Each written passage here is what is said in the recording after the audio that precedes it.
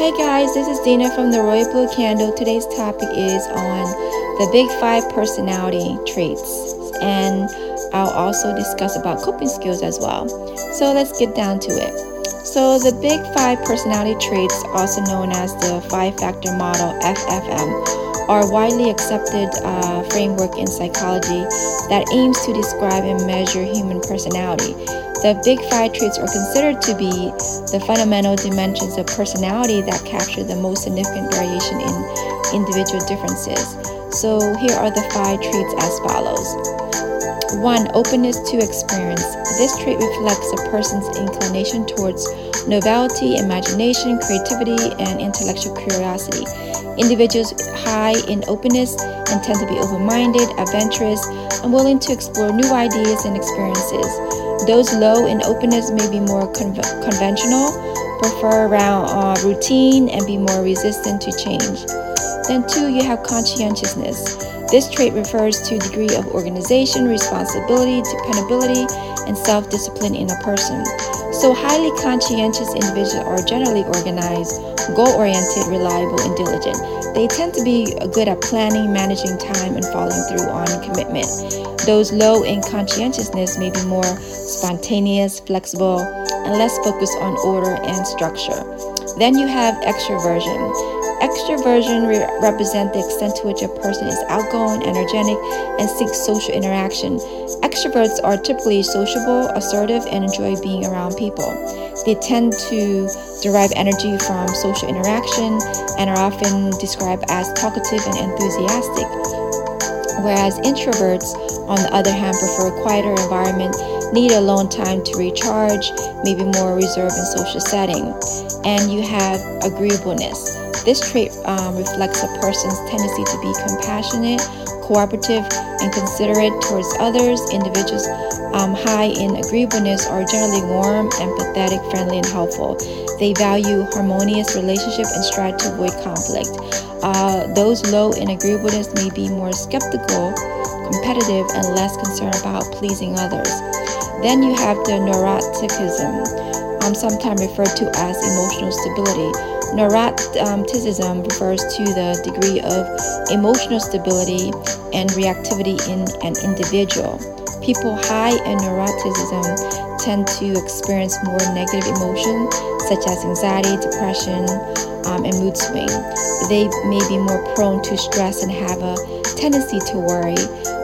Those low in neuroticism are generally more emotionally stable, resilient, less easily disturbed by negative events.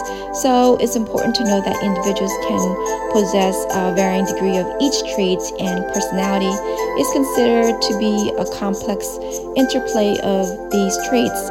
The Big Five traits provide a broad framework for understanding personality, but there are other theories and models that offer additional perspective on individual differences.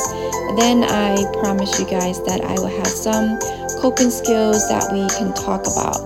And just remember, these coping skills can be helpful for people with different levels of Big Five personality traits, but while the coping skills can be beneficial for managing various life challenges, it's important to note that these skills are not specific to the Big Five traits themselves. So here are some coping strategies that may be more relevant or effective for people with particular personality traits. So these coping skills can help individuals with different traits levels, okay? So here we go. Coping skills for openness to experience. 1 is to embrace new perspectives and seek out different viewpoints. Engage in creative activities such as art, music, or writing. Practice mindfulness, meditation to enhance self-awareness and acceptance. And then you have coping skills for conscientiousness. Develop effective time management and organizational skill. Break tasks into smaller, manageable steps to reduce feelings of overwhelming. Set clear goals and create structured routine to stay focused and motivated. And then you have coping skills for extroversion. Seek social support from friends, family, or support group. engage in activities that involve social interaction, like team sport or group hobbies. Practice effective communication skill to express thoughts and emotion. Then you have coping skills for agreeableness, like foster empathy, active listening to improve interpersonal relationship, develop assertiveness skill to express needs and boundaries effectively, practice conflict resolution techniques to navigate the disagreement constructively. Then you have coping skills for neuroticism or emotional stability is to engage in stress reducing activity like exercise, meditation, deep breathing, exercise, develop healthy coping skills to manage and regulate emotion, seek professional help like a therapist or a counselor to address the underlying emotional issue.